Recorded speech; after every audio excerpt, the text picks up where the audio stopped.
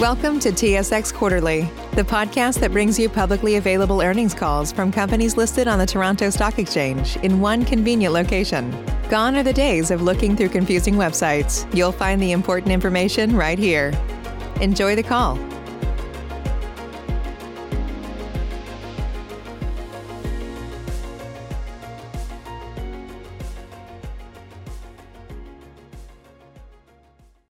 Please stand by. Your meeting is about to begin. Good morning and welcome to the CIBC Quarterly Financial Results Call. Please be advised that this call is being recorded. I would like to turn the meeting over to Jeff Weiss, Senior Vice President, Investor Relations. Please go ahead, Jeff. Thank you and good morning. We will begin this morning's presentation with opening remarks from Victor Dodig, our President and Chief Executive Officer. Following Victor, Hratch Panossian, our Chief Financial Officer, will review our operating results. Shawn Beber, our Chief Risk Officer, will close out the prepared remarks with a risk management update. We are joined in the room by CIBC's business leaders, including Harry Cullum, Laura Dottori-Attanasio, and Jon Hountalas, as well as Mike Capatides, who is joining us remotely from the U.S. They are all available to take questions following the prepared remarks. When we get to the Q&A, to ensure we allow enough time for everyone to participate, I ask that you please limit your questions and re-queue. As noted on slide 2 of our investor presentation, our comments may contain forward-looking statements which involve assumptions that have inherent risks and uncertainties. Actual results may differ materially. With that, I will now turn the meeting over to Victor. Thank you, Jeff, and good morning, everyone. Thanks for joining us, and we hope you're all keeping well. In an environment where pandemic-related challenges continue to impact the economy, our diversified business model delivered record adjusted net income of $1.6 billion, which is up 11% from last year. We also continued to build on our capital strength, closing the quarter with a CET1 ratio of 12.3%. Since the onset of the pandemic, we've clearly demonstrated our preparedness and our ability to manage the crisis at hand while investing for the future. Now, we know that the economic recovery won't be a straight line, but we will emerge from the pandemic, and the CIBC team is well positioned to deliver growth as the recovery takes hold. As we execute on our strategy, we remain very connected to how the pandemic is affecting the lives of our clients and our team. Their well-being remains our top priority. Our strong performance is being driven by the execution of our client-focused strategy, which has 3 key priorities. First, over the past year, we've made significant enhancements to our Canadian consumer franchise as we accelerate growth. This includes adding new leaders and investing in our people, as well as continuing to innovate and enhance our products and our platforms. During the quarter, we made further investments to our market-leading CIBC Dividend Card, expanding the number of categories eligible for cashback rewards, and increasing the flexibility to redeem those rewards. This further strengthens our offer for clients in the important and growing everyday rewards market. Another area that's driving the improvement in our results this quarter is our continued momentum in our mortgage business. The improved volumes we delivered at the end of last year have continued into this quarter, with year-over-year spot balance growth of 8% and sequential growth of 3%. These results reflect enhancements to the end-to-end client experience, as well as strong results from our focus on retention. In addition, our efforts to improve mutual fund sales were rewarded this quarter with record net flows. Overall, we've made significant progress this quarter to reinvigorate our Canadian consumer franchise, which is very much in line with our strategy. We're confident that the strategic technology and talent investments we've made will continue to support growth into the future. Now let me turn to our second priority, which is to accelerate the transformation of our bank. Over the past 5 years, we have focused on streamlining our operations and eliminating inefficiencies to reduce our cost base. Through these efforts, we've achieved cumulative cost savings of more than $800 million. Importantly, these savings have been reinvested in the growth of our business, as well as strengthening the foundation of our bank. We've added resources to our revenue-generating workforce in strategic areas identified as high-growth opportunities. Our technology transformation has embraced cloud services, AI, and machine learning as we build a leading-edge data management and analytics function to support strategic decision-making across our bank. And we've also launched client-facing platforms such as CIBC Goal Planner, which has been performing very well since its launch in November. And another example of how we're investing in technology to enhance the client experience is the recent launch of CIBC Insights. This new feature uses AI and machine learning to provide our mobile banking clients with tailored information and insights into their spending to help them make more informed, everyday financial decisions. We're also continuing to focus on risk mitigation activities, such as cybersecurity and anti-money laundering, which are fundamentally important to protecting our clients and to protecting our bank. In fiscal 2021, we expect to realize over $260 million of incremental run rate cost savings, and we will strategically reinvest most of it back into the business in support of furthering our strategy. Our third strategic priority is maintaining and growing our resilient North American commercial banking and wealth management businesses and our capital markets franchise.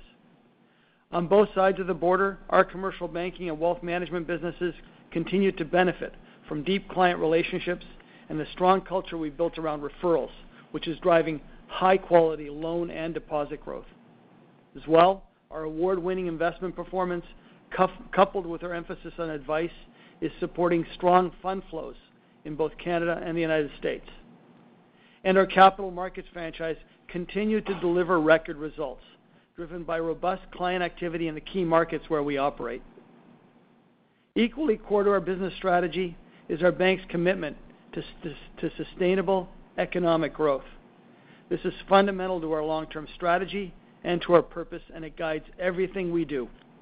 Over the past few years, we've made considerable advances in our ESG strategy, and our efforts were recognized by 3 third-party organizations this quarter. First, CIBC was named to the Dow Jones Sustainability Index in North America for the 16th consecutive year. Second, we've been included in Bloomberg's Gender Equality Index for the 6th consecutive year.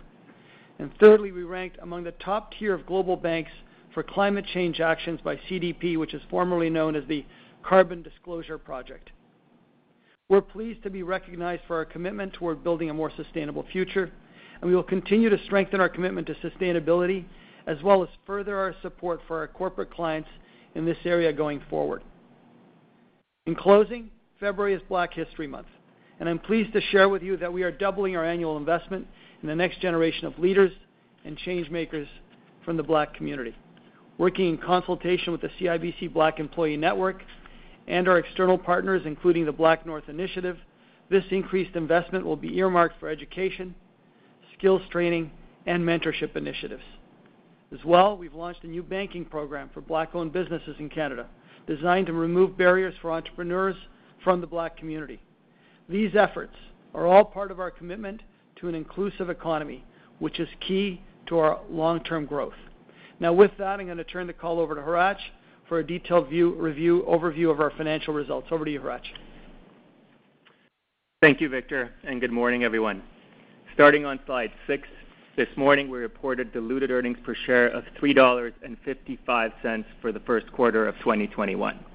Excluding the amortization of acquisition-related intangibles, adjusted EPS was $3.58. The quarter's results highlight our progress against the key objectives we set out at the onset of the COVID-19 pandemic. We've demonstrated the resilience of our balance sheet and continued to build our capital and liquidity positions over the last year. Our Q1 CET1 ratio of 12.3% and LCR of 142% remain significantly above regulatory requirements. This quarter, helped by constructive markets and strong execution of our strategy, we achieved record results and an adjusted ROE of 17.2%. We are on track to deliver pre-pandemic levels of profitability as the environment normalizes. And finally, as Victor mentioned, our financial results are starting to reflect the improvements we've made to our competitive position across our businesses through the focused strategic investments. Turning to slide 7, the balance of my presentation will refer to adjusted results which exclude items of note. Record pre-provision pre-tax earnings of $2.3 billion and net income of $1.6 billion were up 5% and 11% respectively from the prior year, or 14% and 28% from the prior quarter. These results reflect the positive momentum in our business, as well as tailwinds related to strong markets and lower credit losses. Revenue of $5 billion was up 8% sequentially or 2% year-over-year, benefiting from robust capital markets and wealth management flows, continued strength in our commercial businesses, and accelerating growth in Canadian personal banking. These factors were partially offset by reduced client activity due to continued economic restrictions in some of our key markets and the impact of lower interest rates. Expenses were comparable to the prior year, as the benefits of recent efficiency initiatives offset ongoing strategic investments and higher revenue-driven variable expenses. We remain committed to the continued transformation of our cost base to fund long-term investments against our strategic priorities. Consistent with prior guidance, we expect this to result in net expense growth in the low single-digit range in fiscal 2021. Before I review the results of our business segments, I'll touch on some of our key revenue drivers. Slide 8 highlights the drivers of net interest income, which accounted for over 50% of revenues in Q1. Excluding stronger trading activity, NII continued to improve sequentially and was comparable to the prior year, as solid volume growth on both sides of the balance sheet offset the continued impact of lower rates. Deposit growth remained robust across our business. We saw improved growth in personal mortgages and Canadian commercial lending, and we maintained the momentum in other credit portfolios. Total bank NIM declined 2 basis points sequentially due to changes in both individual business margins and mix. Canadian personal and commercial NIM declined 5 basis points from the prior quarter due to changes in asset mix and the impact of lower interest rates, partially offset by strong deposit flows. Going forward, we expect continued pressure on PNC NIMs as we absorb the full impact of recent changes in interest rates and further changes in asset mix. NIM in our U.S. segment was up 23 basis points relative to last quarter, benefiting significantly from loan prepayments, including PPP forgiveness, as well as growth in client deposits. Consistent with prior guidance, we anticipate core margin in this business to be relatively stable and expect the incremental benefit from ongoing prepayment activity and elevated deposit levels to normalize later in 2021. Assuming we see the economy open back up in the back half of 2021, we anticipate positive momentum in non-trading NII as volume growth offsets ongoing margin compression from lower interest rates. Turning to slide 9. Non-interest income of $2.1 billion was up 17% from the prior quarter and 1% from the prior year. The strong sequential performance was driven by robust transactional and market-related fees across all of our business segments. Strong market-related revenues reflect robust client activity in capital markets, as well as market appreciation and strong flows in wealth management. While we continue to see improvement in some transactional fee categories from last year's levels, activity in cards and payments continues to be below pre-pandemic levels. As economic restrictions are lifted, we expect client activity and transaction fees to continue recovering. Turning to slide 10, our capital position continued to strengthen, ending the quarter with a CET1 ratio of 12.3% or 12.1% excluding the ECL transitional benefit.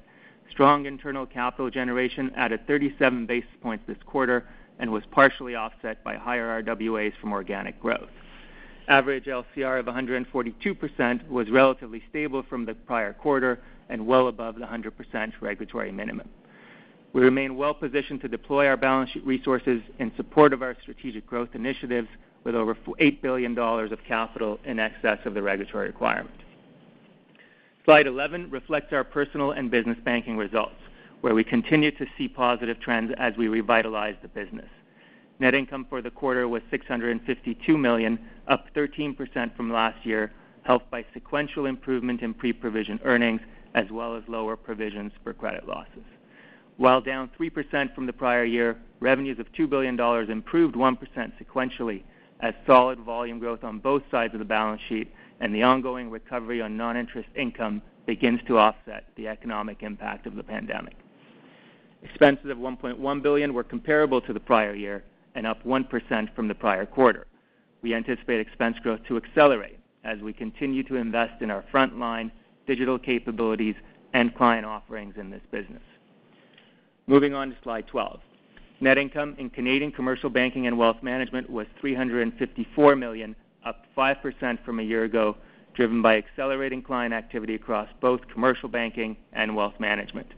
Commercial banking revenue was up 1% from a year ago, driven by higher fees and strong deposit volume growth of 26%, which more than offset the impact of lower rates. This quarter also marked the return to sequential growth in commercial loan balances, which were 2% higher than the prior year. Wealth management revenue was up 4% from the prior year, primarily driven by higher fee-based assets as a result of both market appreciation and robust client flows. Increased non-interest expenses were impacted by the higher revenue performance.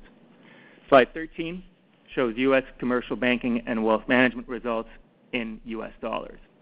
Net income of $155 million was up 12% from the prior year as we continued to grow market share through increased breadth and depth in our client franchise. Revenues were up 15% due to strong client origination activity, which drove growth in client balances, assets under management, and fees.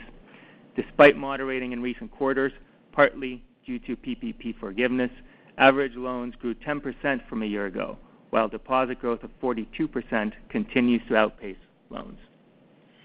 In our wealth business, solid AUM growth of 20% benefited from both client flows and market appreciation. Non-interest expenses were down 2%, reflecting the results of our efficiency initiatives and the continued impact of pandemic restrictions on business development activity. Slide 14 covers capital markets, where we continued the recent momentum, delivering record results with solid contributions from across the business.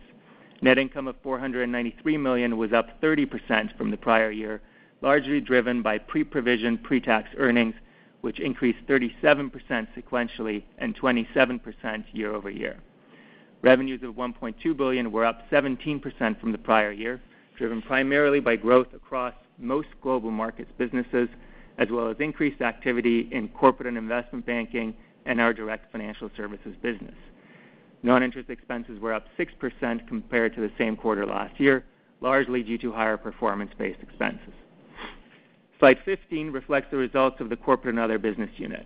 Net loss of $59 million in the quarter compared to net income of $11 million in the same quarter last year. The segment's revenues continued to be impacted by pandemic-related headwinds in our Caribbean business, as well as elevated cost of liquidity reserves in Treasury. We expect these factors to persist through 2021 and moderate when the recovery period takes hold.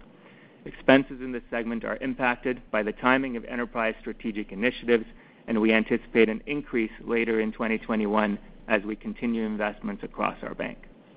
In conclusion, I'd like to reiterate three key messages. One, the strength of our balance sheet continues to provide us with significant flexibility to support our clients, grow our business, and return capital to our shareholders, while maintaining the resilience to absorb any future headwinds. Two, we remain well positioned to continue creating value for our shareholders in the immediate term and to return to pre-pandemic ROE levels as the environment normalizes. And three, while we are pleased with the early results from our improved competitive position, we will continue to invest in our bank to build on this momentum. With that, I will turn the call over to Shawn. Thank you, Hratch, and good morning. In our first fiscal quarter of 2021, we've seen positive signs that point to an improving economic outlook and economic recovery in the second half of this year and into 2022. Credit performance this quarter was strong and better than we expected, due in part to continued low insolvencies and ongoing government support programs. That said, and consistent with our views last quarter, we expect to see impaired losses increase from here and peak in the middle of this year before reducing again over subsequent quarters as economic performance improves. Overall, government support programs continue to help blunt the economic impacts of the pandemic, and our clients continue to exhibit disciplined behavior in view of the economic uncertainty. Turning to slide 18, provision for credit losses was $147 million in Q1, down from $291 million in the prior quarter, with lower provisions in performing loans partially offset by an increase in impaired loans. Provision on impaired loans of $236 million was up $58 million from last quarter, largely due to higher provisions in both retail and business and government loans. In Canadian personal and business banking, this quarter saw a sequentially higher provision in personal lending from the unusually low levels in Q4, partially offset by lower write-offs experienced in credit cards. In our business and government portfolio, we experienced higher provisions in the utilities sector of our capital markets business and in CIBC First Caribbean, partially offset by a small decrease in both U.S. and Canadian commercial. This quarter, we have a provision reversal of $89 million in our performing portfolio. Approximately one-third of this reflects the net transfer of performing provision to impaired provision for loans that became impaired this quarter, and the balance of the reversal reflects our improved outlook and portfolio movement. While credit outperformed our expectations this quarter, we continue to expect additional negative credit risk migration across the portfolio over the next few quarters and for impaired losses to peak mid-year. The earnings impact from these losses are expected to be somewhat offset through the transfer of performing provisions to impaired losses. Turning to slide 19, we've provided details of our allowance coverage by line of business. Our allowance coverage ratio remained relatively flat quarter over quarter. We continue to feel comfortable with the current level of coverage and remain focused on monitoring the credit quality of our portfolios for potential future adjustments. On slide 20, we show our credit portfolio mix, which remains well diversified and consistent with last quarter. Nearly two-thirds of our outstanding loans are to consumers, the majority of which are mortgages, and the balance of our portfolio is in business and government lending with an average risk rating for the portfolio equivalent to a BBB. Again this quarter, we've included in the appendix the additional details on specifically affected industries, which are performing in line with our prior outlook and expectations at this time. Slide 21 provides an overview of our gross impaired loans. Gross impaired dollars were up, mainly driven by business and government loans. The increase was mainly in the real estate and construction sector in the U.S.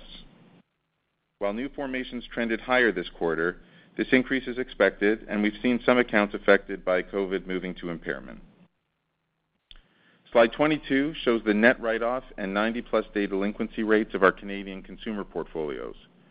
Over the past 2 quarters, we experienced lower insolvencies and flow write-offs as a result of government support programs and bank relief offerings.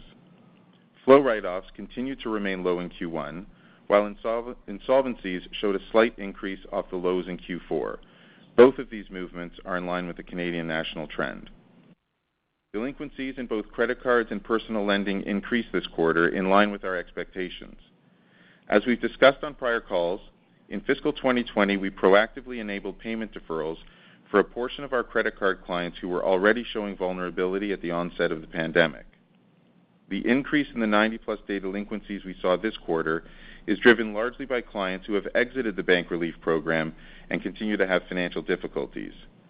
Those that remain delinquent will write off at 180 days, which will occur in Q2 and will result in higher losses. And we've reflected those expected higher losses in our performing provision.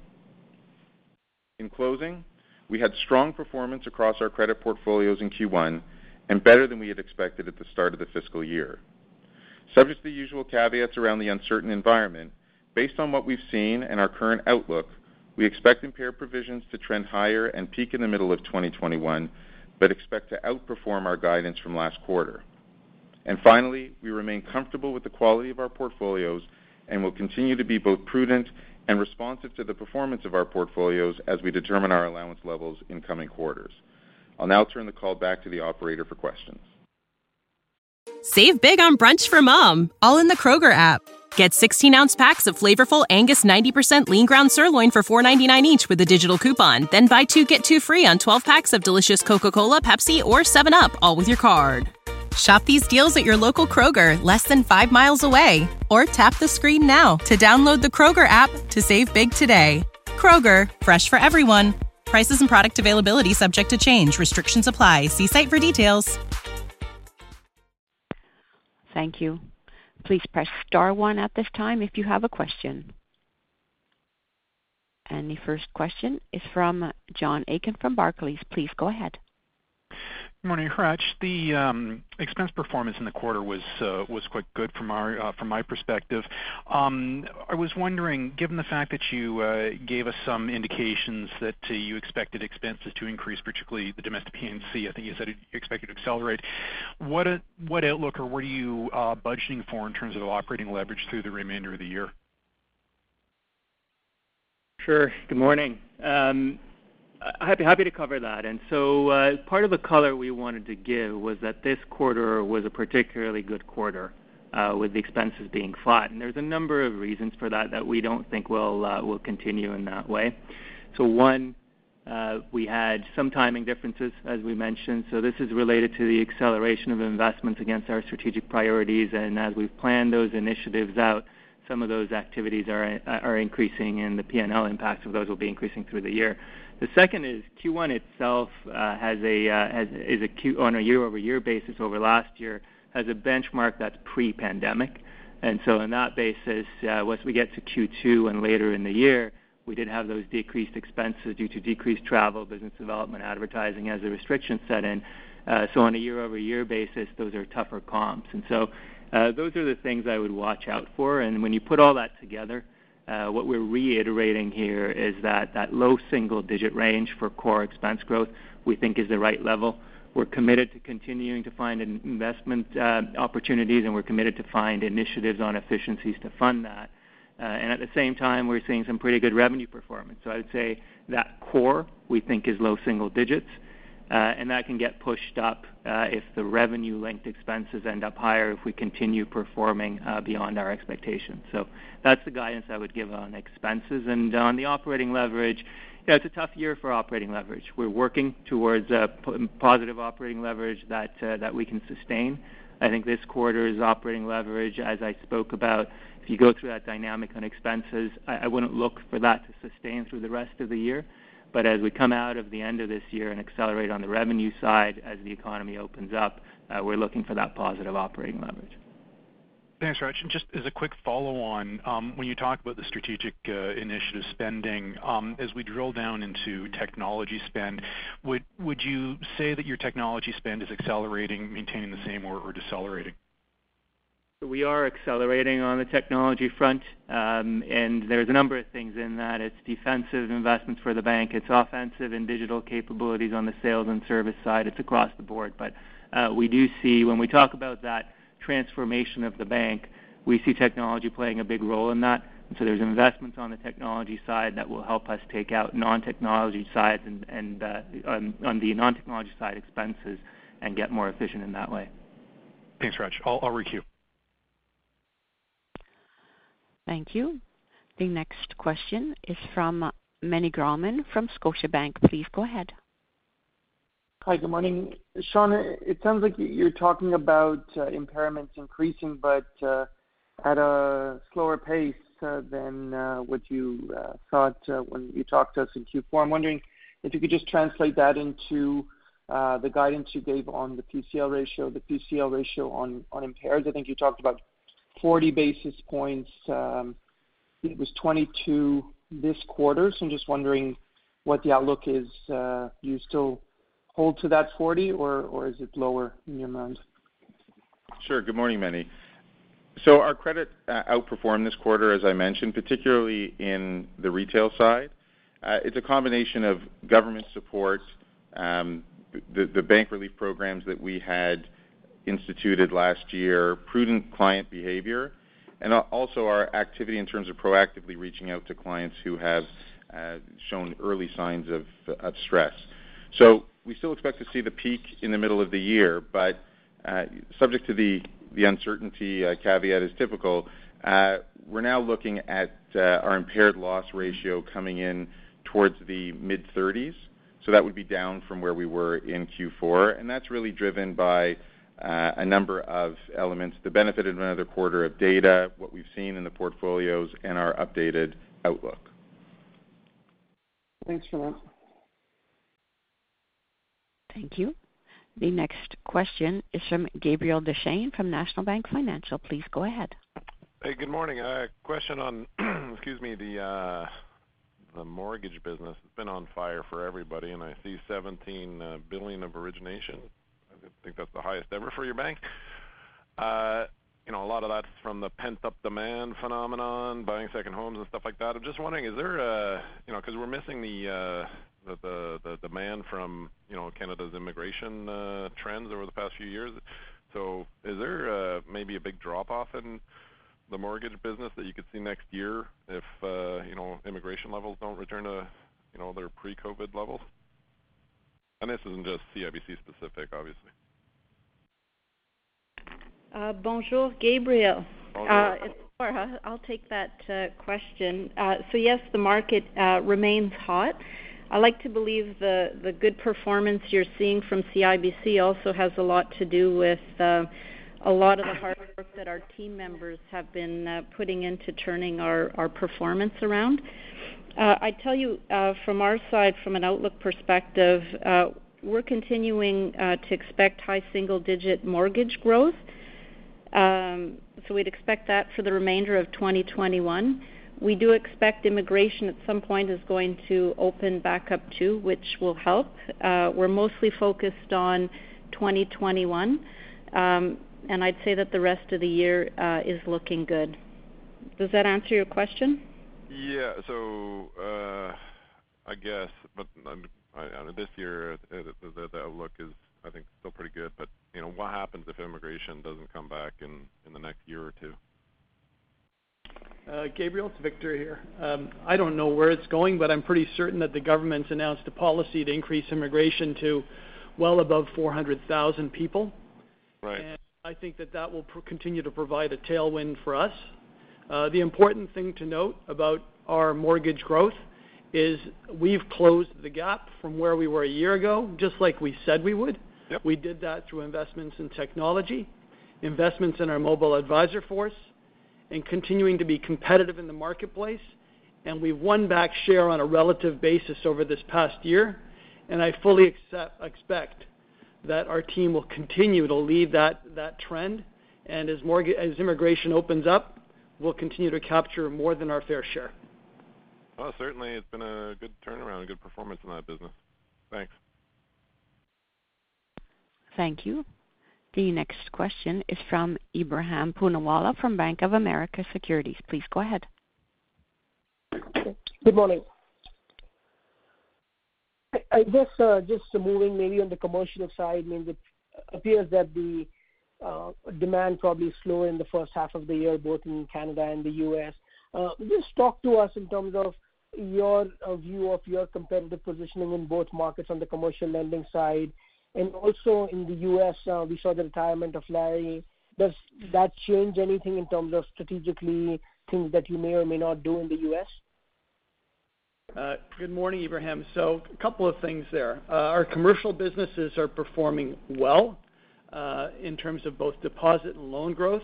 The U.S. business is performing particularly well because the economy is more opened up than it is in Canada. With the Canadian economy opening up, we would expect our performance to continue to capture, again, more than our fair share in that growth. In terms of personnel changes, Larry became chair last year. Mike Capatides has been running the business for a year. It's all well in hand. Larry decided to retire. He's a good friend of the bank, and you can read the press release. He'll be helping us from the shadows in his retirement as we continue to grow the business. But to give you more color on our commercial banking businesses, let me start off with John Huntalas for Canada, and then we'll hand it off to Mike Capatides in the U.S. So good morning, and thank you, Victor. I'd start with saying that our clients, I'm probably more optimistic than I've been in a few quarters because our clients are more optimistic. In talking to them, I think the speed of the U.S. recovery has surprised over the last few months, and most of Canada's kind of mid-market and even smaller businesses, their growth was coming from the U.S. So entrepreneurs are optimists. They see the U.S. opening. They're ready to go. You couple that with private company M&A is pretty reasonable. Our good real estate clients are active. We're prudently following them. Our utilization rates have started to kind of bottom out, and they've been on a drop for probably 4 quarters for sure. So you combine all that with the investments we've made over the last year in people and technology, we're ready. We were ready to support our clients through difficulties in March and April.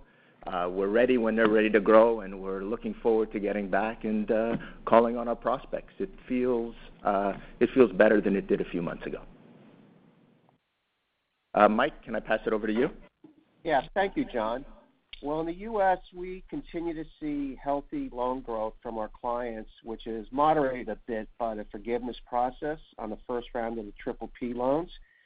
But significantly, over half our loan generation came from our new offices, our new products, our new initiatives that reflect the investments of the past several years. And we added 210 new strategic clients in the past quarter alone. In fact, we could do more, but we're not compromising on our margins or our credit. But I also want to add that the build-out of our wealth and private banking platform, which has a very healthy referral numbers between our commercial bank, is also starting to come online and helping fuel growth in all these areas. So, looking forward, we have a strong pipeline, again, moderated by the PPP forgiveness, but we do expect our growth and our performance to continue into the second half of this year as our clients continue to come online and private equity starts to accelerate the deployment of the large amounts of cash they have available for transactions.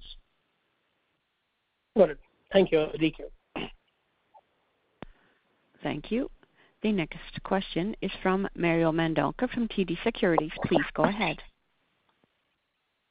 Good morning. A quick question on small business lending. I know it's a small portion of your overall lending, but we are seeing what was surprising me at least, a pretty good spike in small business lending, and also sort of perhaps connected an increase in credit fees. Could you talk to what's happening in small business lending at the bank, and if in fact it is connected to the increase you're seeing in credit fees? Hi, Mario. It's Laura. It's a bit hard to hear the last part of your question. I believe it had to do with what we're seeing in our small business banking. Yes. So I tell you, we're not seeing a lot of lending or requests from a client acquisition or deposit growth perspective, though. That is actually looking positive. Now, a lot of that has to do with the various government funding programs that are in place. And so deposit growth has actually been strong for us. It's been up about 25% year over year. What's interesting is we're seeing our account open activity is actually up quite a bit at about 50%. So we see, I would say, small business managing very prudently, holding on to their dollars and monies they've received from the government as many wait for the economy to reopen. And so we think there's a measured opportunity on the business lending side as things start to open up again. Okay, I had just observed that it was up sequentially, but again, from a small base. Maybe we could just turn to credit fees then. If anyone could speak to what's happened in the last couple of quarters of credit fees, they've moved materially higher. And, with loan growth only now showing some momentum, I was a little surprised to see the move in credit fees back to well above pre-pandemic levels.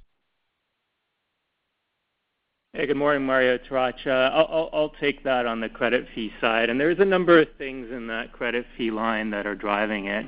One of the things I would point out is there are the BA-related activity. And so when you see clients in the commercial bank, particularly in Canada, as they grow or they draw their facilities via BAs, and that does tend to skew by industry. So on the real estate side, BAs tend to be utilized more. That shows up there rather than showing up into NII. So that's a big part of it when you look at the credit fees. The other side of it is syndication fees. And so in our U.S. business, we continue to have very strong syndication activity that is driving that as well. And so when you look at, that quarter over quarter for us, it was 22, year over year, 33 million. A large part of that is coming from those two items, right? The BAs in commercial banking, about half of the year-over-year number, U.S. commercial about a quarter of it, and the rest of it is sort of on the corporate banking side with fees on some of the lending and standby facilities that have been put in place. Thank you. Is that helpful? Yeah, thanks. Thank you. The next question is from Doug Young from Desjardins Securities. Please go ahead. Hi, good morning. Just maybe starting on credit, just a decent bump in the commercial non-gross impaired loan formations. I think you mentioned real estate, but it looked like there was some in oil and gas and education utilities. Maybe you can just unpack a little bit more about what you're seeing in there. Thank you. Sure. Good morning, Doug. So we did see a handful of accounts go impaired this quarter. Nothing out of our expectations in terms of how things have been progressing. There were a couple in the real estate sector. There were a couple in the utility sector. They were a bit chunky, so they would have moved the gross impaired loan number up this quarter. You've seen it. It's reflected now in our impaired provision number, and they don't kick off particularly large losses. Our impaired losses are continuing to perform well quarter over quarter and by historical. So I would say normal portfolio activity, a handful of names that are contributing to that, and not outside of our expectations. Okay, and then if I can just sneak a quick one in, just on U.S. NIMs. I mean, they were much higher than what we expected. It seems like, and this is across the group, not just for yourselves, but the PPP repayment activity is having quite a big impact on NIMs. Can you quantify what that would be for the quarter and how you see that evolving over the next year? Yeah, certainly. Good morning, it's Raj.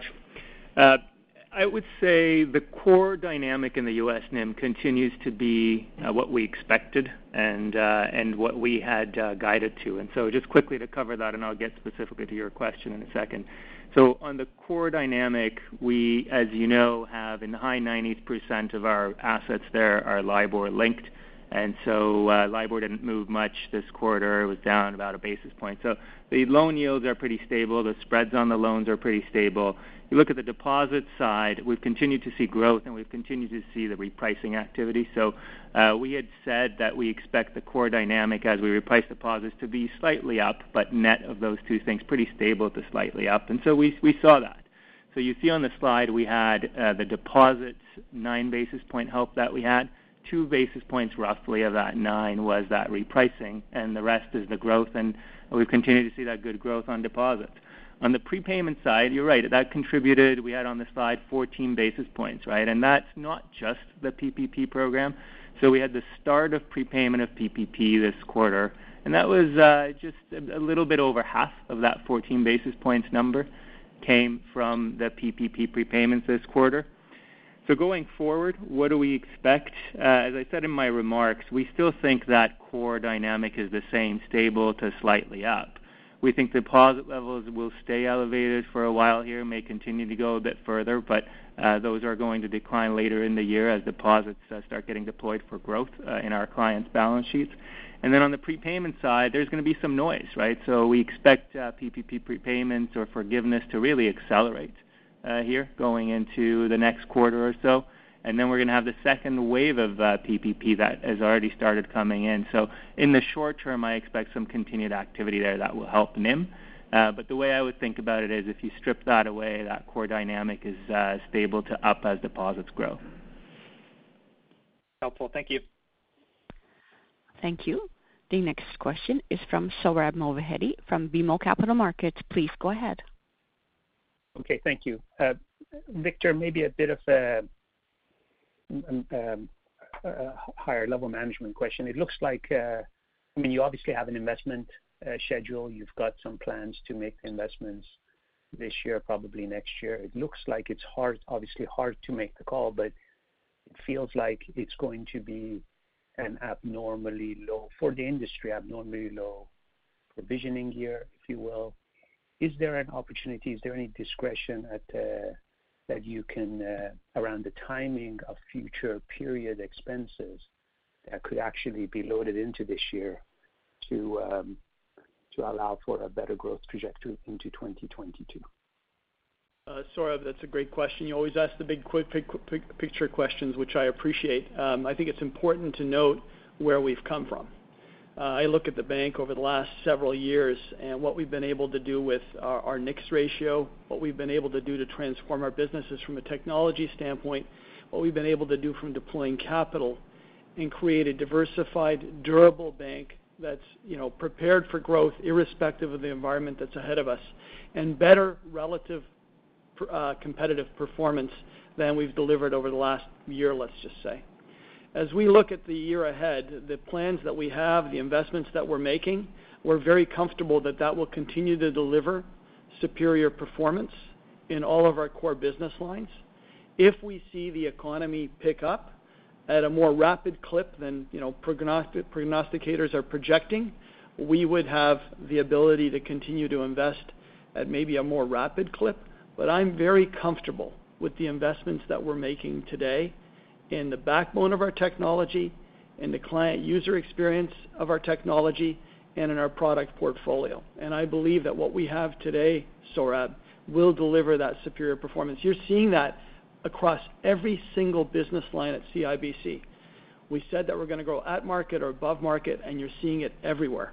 It's not only emerging this past quarter, it's emerged in the last couple of quarters, and I think you're going to be able to see that in the quarters ahead. Okay, thank you. I'll recue. Thank you. The next question is from Scott Chan from Canaccord Genuity. Please go ahead. Good morning. Hratch, you talked about overall expenses and increases on the Canadian side, but on the U.S. side, expenses were down 2% year over year, and revenue growth was up 15%. So how do you kind of view expenses on the U.S. side, especially calling out reduced business development spend? But I think John commented that you actually added 210 new clients in the quarter, so maybe kind of talk about that comment as well. Sure. Good morning, Scott. Happy to take that, and I can also pass on afterwards to Mike if he wants to add anything on what is happening in the business. But the core dynamic in the U.S. is still that we are growing the business. So we are hiring on the front lines, we are developing client relationships, and we are serving our clients. Some of what has happened, though, is the way you do that has changed since the pandemic restrictions have come in. And so that's what you're seeing there is some of the client development activities, the travel, the entertainment and so forth, the advertising, the sponsorship events, all of those things have taken a bit of a back seat. And so the way client development is done now is different. We haven't stopped. We continue to cover our clients. And we continue to invest in the business as well. So the net of those at this point is providing a benefit, but we do see expense growth overall growing this year, particularly as we see the economy opening up and that client development going back to being done the way it was always done. And, it's going to be in the back half of the year, hopefully, if the U.S. continues on the trajectory it is, it's on a year-over-year basis, you're going to be comparing a period of restrictions on travel and so forth to a period with no restrictions. And so we do expect that to accelerate, and on a net basis, like I said, expenses being up year over year. But maybe Mike can give you a bit more color on client development. Yes, thank you, Hratch. Just to go back to our basic approach in the U.S., we are a relationship-oriented bank in both the commercial banking area and in the wealth area as well. And the team has done a fantastic job over the course of the past year, bringing in new strategic relationships, in large part through referrals from other parts of the U.S. SBU and our Canadian and capital markets colleagues. And so we have done a good job. We have expanded on those significant client relationships. But at the end of the day, because we're a relationship-oriented bank, we have to get back out and see our clients. So that's what we're talking about in the back half of the year, going out and, again, sitting down with our clients, talking about new business opportunities, and also going out and prospecting for new clients. Again, I'll go back to the build-out of our private banking network in the U.S., which has had a spectacular success, and we hope to continue to build on that. And all that is going to entail us going out and visiting with our clients. So that's why we talk about increase in those types of expenses in the back half of the year. All right. No, that makes more sense to me now. Thank you very much. Thank you. The next question is from Lamar Persad from Cormark Securities. Please go ahead. Thanks. Can you comment on what you're seeing in terms of narrowing the performance gap on domestic mortgage renewals? It looks like, to me, this quarter, a lot of it could have just been due to strong originations. But I'm just looking for an update on, I think, other performance gaps on the RESL side that could cause your mortgage growth to actually outperform peers. Good morning, Lamar. I'll take that one. As I said earlier, I think a lot of the changes that we've made, Victor talked about the investments that we made to our mortgage platform. We've also put new people in roles. We've made a number of process improvements. A lot of things that have helped, I'd say, increase our advisor productivity and our turnaround times. So not only are we seeing an increase in new originations that are up just under 100% on a year-over-year basis, we're seeing that we're doing better on the client retention front. So we're being more proactive with our reach outs. We've got increased points of contact, all aimed at better anchoring our clients. So we're doing better on client retention. I would say a year ago our retention numbers were sort of in the 80+% area, and now we're at retention where we're just at 90%. So we are making, I would say, really good progress. We've got some strong performance indicators that we track weekly to ensure that we're headed in the right direction. So yes, the fact that the market is up and the market is hot is certainly helping. It's what we're seeing in the industry. But we are making changes to how we do things in such a way that I believe that we're going to be able to deliver, I'm going to say, more consistent and sustainable performance over the long term. Does that answer your question?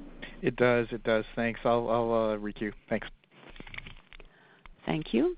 The next question is from Darko Mihelic from RBC Capital Markets. Please go ahead. Hi, thank you. Good morning. And I apologize if you'd kind of gone over this. My phone kicked out while you were doing your opening remarks, Victor. So, again, I apologize if you've already covered this. But my question is, there's two questions. The first one's, and they're both related. The first question is, what happens with First Caribbean now? Is it still for sale? Would you consider IPOing it again? And if not, do you have to make some investments there? And what's your expectation there? It leads into the next part of the question, which is with corporate. But I'll leave that second question as a follow-up after I hear your answer to this first one. Okay, so let me take the first one. Sorry about your phone service, Darko. First Caribbean. As you know, we highlighted the complexity of the regulatory review process earlier to all of you. And you all know that the regulator made the decision to turn down the change in control transaction. There was and I think it's affected by the COVID pandemic and the particularly acute impact on the economy in the Caribbean region. Our plan was to sell it to a regional investor to transform the bank and to get more regional scale. Our alternate plan today, which was there was always a plan B for us, is to continue to transform our bank. It's a good franchise. We've been in there for 100 years. We have a plan to improve performance, improve profitability, and make it the durable franchise for the long term that I know it is. I'm going to pass it on to Harry because he oversees that business with our team down there, and he can shed some additional light, and then I'll take your second question. Thank you, Victor. Yes, hi, Darko. Good morning. As Victor said, we have a long history in the Caribbean. We have a strong team that's leading our business in the region with a great client franchise, I might add. And so now the focus is truly on optimization of our business and really positioning FCIB for a post-COVID world successfully. And I believe that we have the path forward now in execution to make that happen. So I'm rather optimistic on this team and on the client franchise, and that's the plan, as Victor said, the plan on the path forward. Okay, great. Thank you for that. And my second question, takes First Caribbean, and really what I want to ask Hratch about is really the corporate segment. There's a couple of things in there that I'm curious about. One is, you do mention, there's going to be higher expenses because of strategic enterprise. Can you give me an example? I mean, why would corporate house a lot of the strategic spend? Why wouldn't the strategic spend be pushed out into the segments that are actually doing the spend? And then secondarily, so am I to take, I've always maybe erroneously thought that you tried to work hard in the past to get corporate and other down to, a very minimal sort of loss, but it sounds like what you're saying is the loss in corporate will be larger from here, and maybe you can give me a hand with the model. If we're not getting more revenue from Treasury and First Caribbean, is it purely just higher expenses from here on in? And is the loss going to be similar to last year's kind of quarterly run rate of losses in the corporate segment? Sure. Morning, Darko. Happy to take that. And okay, you're right on the philosophy. We've historically guided to the segment as a small loss, but I would break that down and say there's a number of different components to it that happen to come up to that. So number one is the First Caribbean business, and that's a business. So overall, that's a profitable business. The profitability of that business was in the segment. Treasury, we manage Treasury not as a profit center, so we manage Treasury as a utility, and so we aim overall for net around zero profitability for Treasury.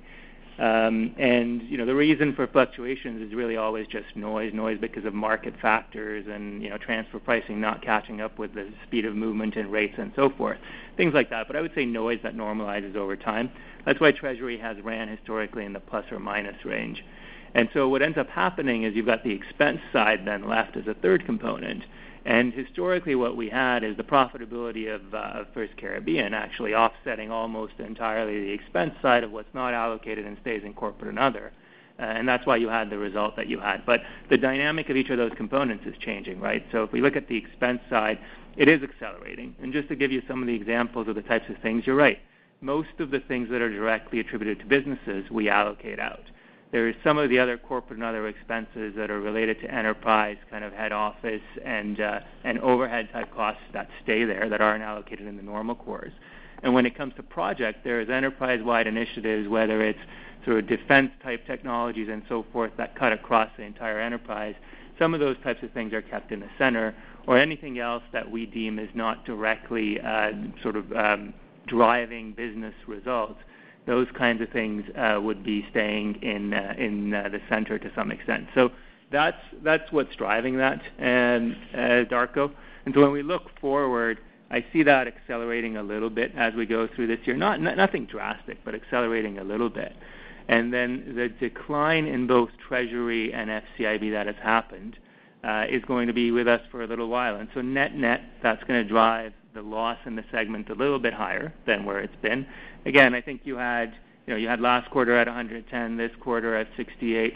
Somewhere between those two is where I would guide you as a range. So this isn't a big shift we're talking about, but it's driven by those two items on the revenue side being a bit more unusual, and they will normalize over time.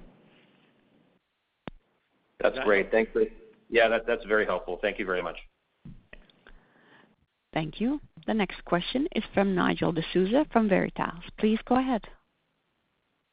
Thank you. Good morning. I wanted to touch on deposits, and it sounds like you expect deposits to normalize and to give back some of the benefit you're seeing on margins, but to offset that with loan growth. So I'm trying to get a sense of timing. Do you expect the bulk of that loan growth to lag deposit normalization, or do you expect loans to pick up and grow at the same time deposits normalize?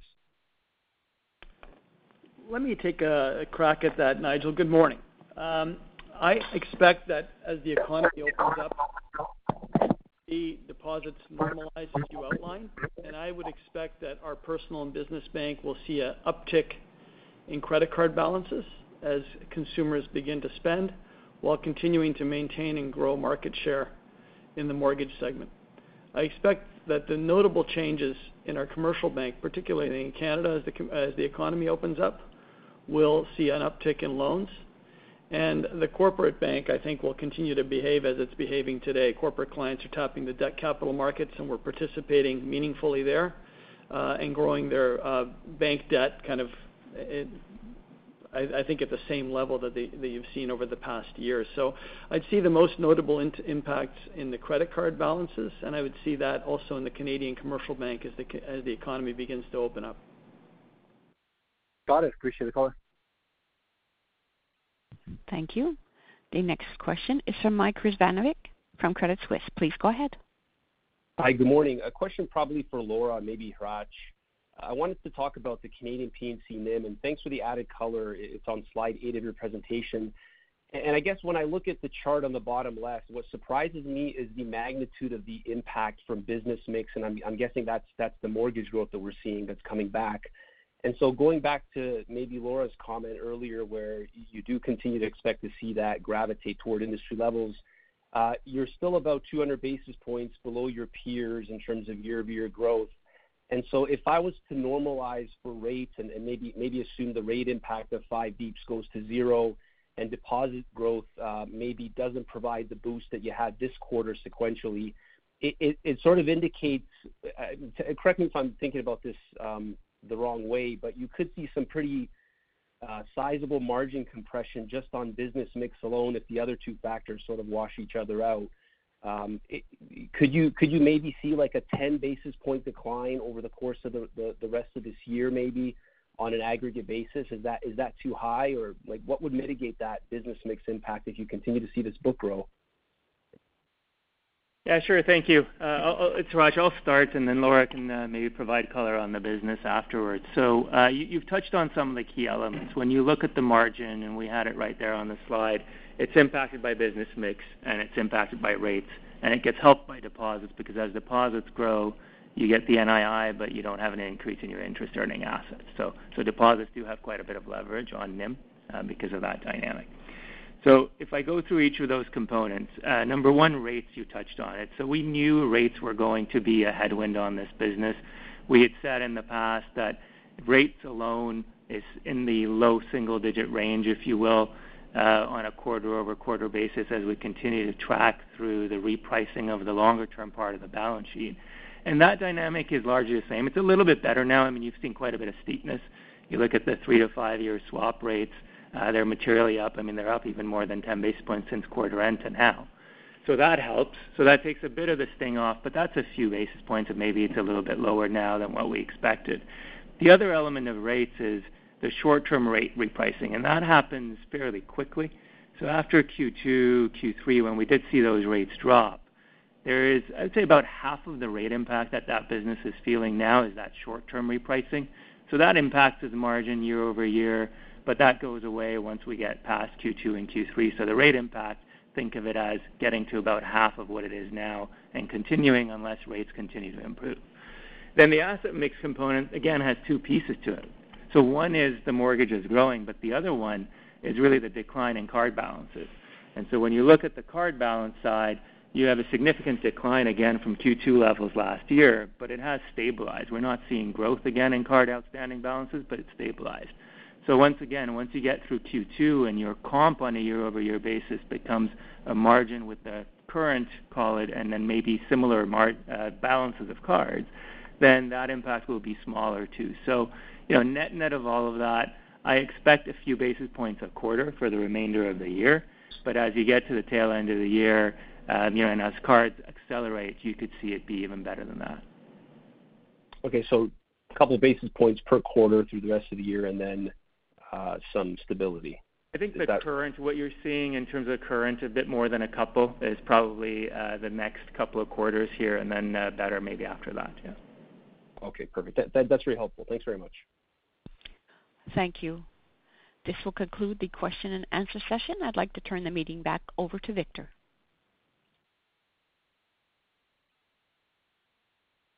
Thank you, operator. I got to put my mic on.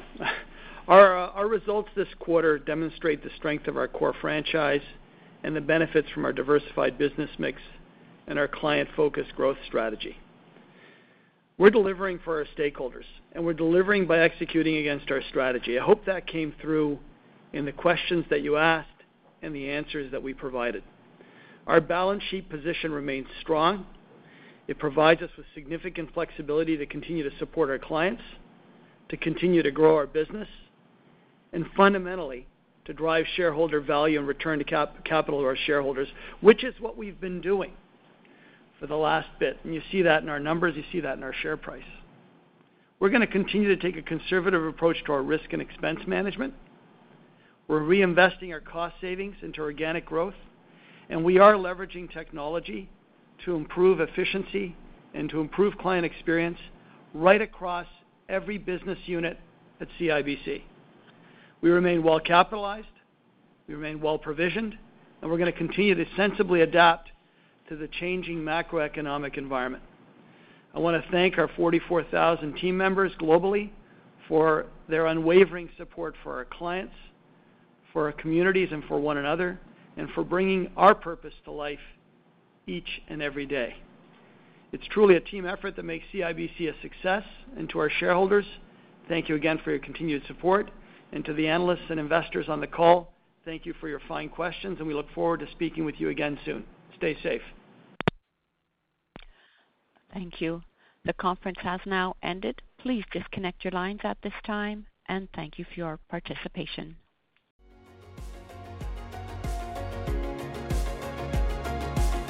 Thank you for listening to TSX Quarterly. If you enjoyed the cast, remember to leave a good rating. And remember, for any additional inquiries, please consult the company's investor relations section on their website.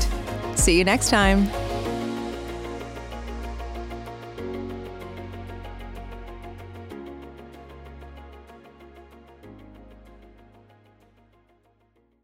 Save big on brunch for mom, all in the Kroger app. Get 16-ounce packs of flavorful Angus 90% lean ground sirloin for $4.99 each with a digital coupon. Then buy 2, get 2 free on 12 packs of delicious Coca-Cola, Pepsi, or 7-Up, all with your card. Shop these deals at your local Kroger, less than 5 miles away. Or tap the screen now to download the Kroger app to save big today. Kroger, fresh for everyone. Prices and product availability subject to change. Restrictions apply. See site for details.